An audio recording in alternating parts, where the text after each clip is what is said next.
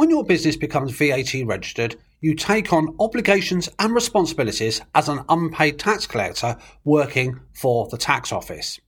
If you do not comply with these responsibilities, then it's very likely that you'll be relegated to the tax office's naughty step, with possible fines and penalties for your pleasure. And we don't want that. In this week's I Hate Numbers podcast, I'm going to talk to you about the different types of VAT supplies.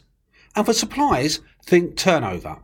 The conditions that you need to stick to claim back any VAT that you pay out to your suppliers. Reverse charging, and I'm not talking about collect calls. And finally, the VAT return, how to complete it and when it should be submitted. You're listening to the I Hate Numbers podcast with Mahmood Reza. The I Hate Numbers podcast mission is to help your business survive and thrive by you better understanding and connecting with your numbers. Number-loving care is what it's about. Tune in every week. Now here's your host, Mahmood Reza.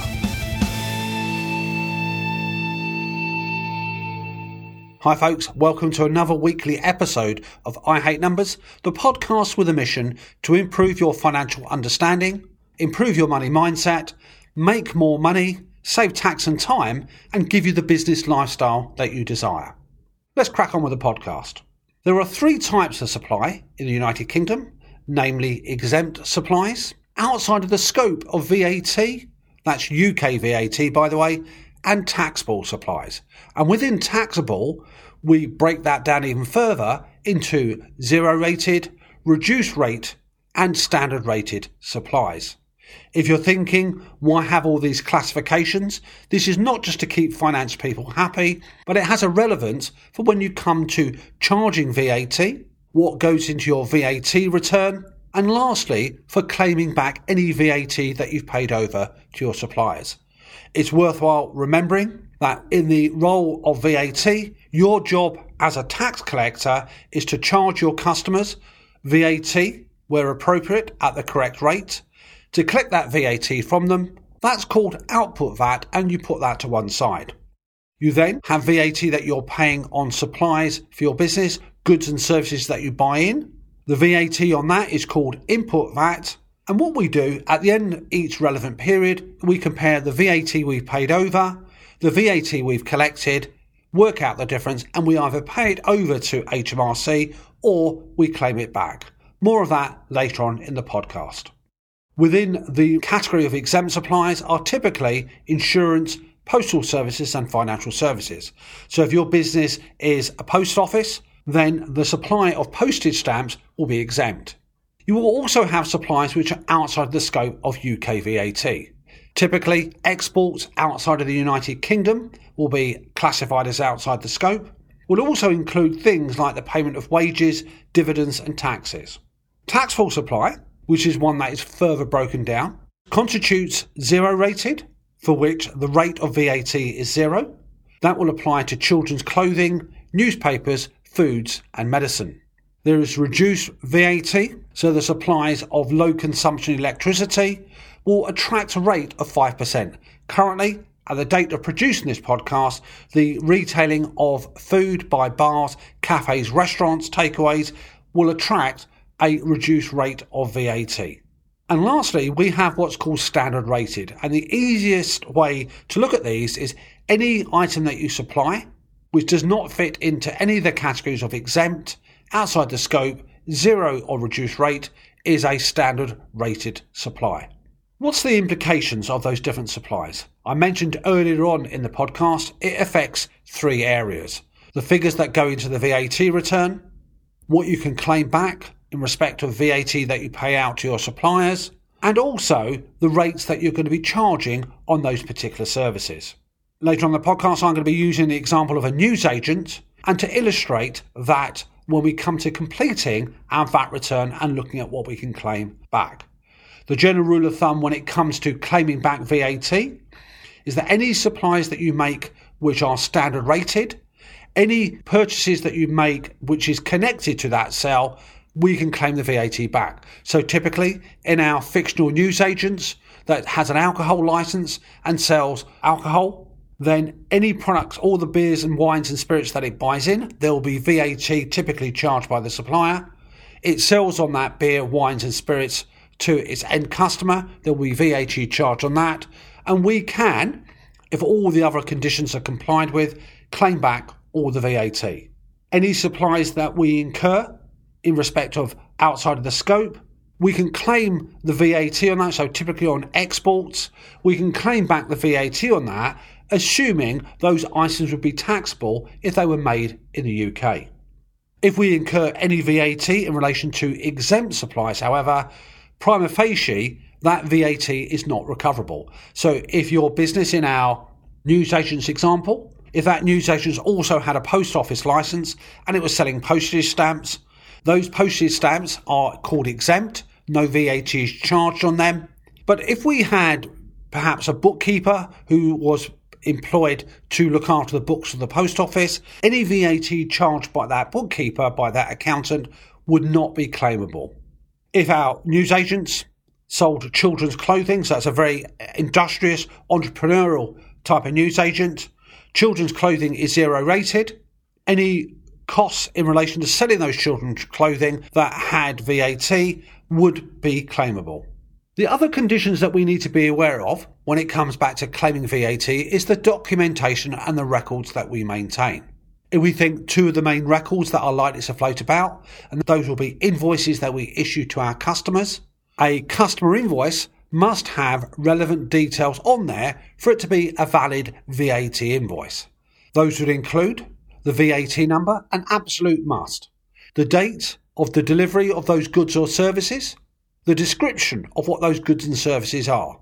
You can't just say it's goods, you have to be more specific in your wording, the address of the customer, your address, what the rate of VAT is that's being applied, the amount of VAT that's being charged, any discounts that you might be offering to your customers as well.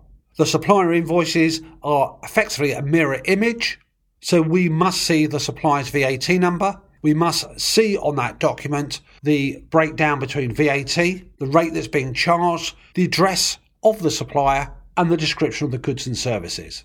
If you purchase items of what's called a relatively modest low value, up to £25, the only thing that you need to have really is confirmation somehow that your supplier is VAT registered. If not, if you ever have a VAT inspection, you'll be expected to pay back that VAT with interest and penalties on top.